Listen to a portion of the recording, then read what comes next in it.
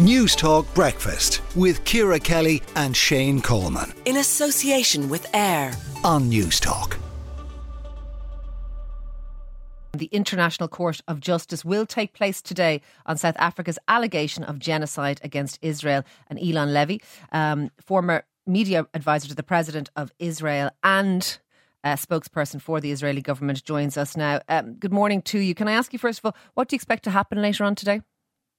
Well, we expect the ICJ to throw out South Africa's spurious and specious claims. I think it's obvious to everyone who was following the news on October 7th and everyone who followed the proceedings that it was Hamas that perpetrated an act of genocide on October 7th when it tried to murder as many people as possible, as brutally as possible, and that Israel has been acting since then to bring back the hostages who we fear are being tortured and raped and executed in Hamas captivity, and to bring down Hamas so that it can never hurt us again, as it tells us it wants to do again and again and again. So we expect the court to throw out South Africa's absurd case. And by the way, our allies have also made very clear that's what they expect the court to do. In fairness, Eylon, obviously, and by the way, I am in no way taking from the barbaric attack that Hamas perpetrated against Israel and against Israeli citizens. I understand that. But Israel has killed almost 20 times now the number of people that Hamas killed on the 7th of October. And you may say you have the full backing of your allies, but a lot of people from the outside looking in would say international support for Israel's actions is rapidly waning.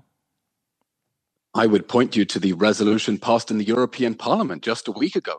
The European Parliament passed a resolution by a very large majority saying there should be no permanent ceasefire until all the hostages are returned home and until Hamas is dismantled, because they understand what they understood on October 8th, that Hamas wants permanent war and therefore Hamas must be dismantled in order to give a future for the people of the Gaza Strip. Can I ask you, if I may, Israel. What will happen if the ruling is not in Israel's favour? Well, let's wait and see what the court is going to rule. South Africa asked for something patently absurd. It asked the court to try to tie Israel's hands and limit its right to defend its people. South Africa asked the court to order Israel to abandon the hostages in the hands of Hamas and stop exercising its legitimate and natural right of self-defense. Now, that's obviously absurd. That would be a clear violation of the international rule-based order, and that's why we expect the court to throw this out. And let's just say, imagine that it doesn't go Israel's way. What would happen in terms of Israeli actions? Should sanctions, for example, be imposed on Israel?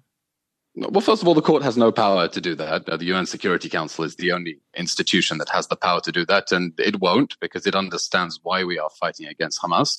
But the ICJ is going to be handing down its provisional measures in just a few hours, and I suggest we wait and see what the ICJ is going to say, and we expect it to throw out the absurd case that South Africa presented to, unfortunately, try to save Hamas's skin after the October 7th Can massacre. I ask you lastly, your view in a post-war scenario on a two-state solution? What is it? You're asking questions about very long-term political horizons. The question of how we achieve a secure peace with the Palestinians is a question of intense debate and controversy within Israel.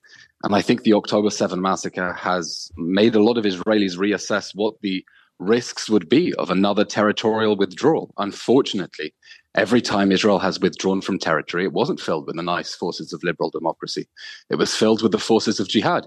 Israel pulled out of the Gaza Strip in 2005, and in exchange we got not only 20 years of rocket fire, but also the death squads that perpetrated October 7th. And I think that lesson is going to be first and foremost on everyone's minds. So you're not going to be drawn on the issue of a two-state solution. Final question for you then.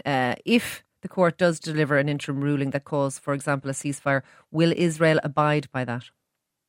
Israel has an inherent and natural right to defend its people. I can't imagine any court of justice ordering Israel to abandon over 100 hostages in the hands of the terrorists who we fear are starving and torturing and executing and raping them right now. I don't think that's a plausible scenario.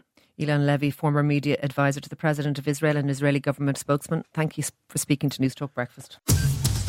News Talk Breakfast with Ciara Kelly and Shane Coleman. in association with AIR. Weekday mornings at 7 on News Talk.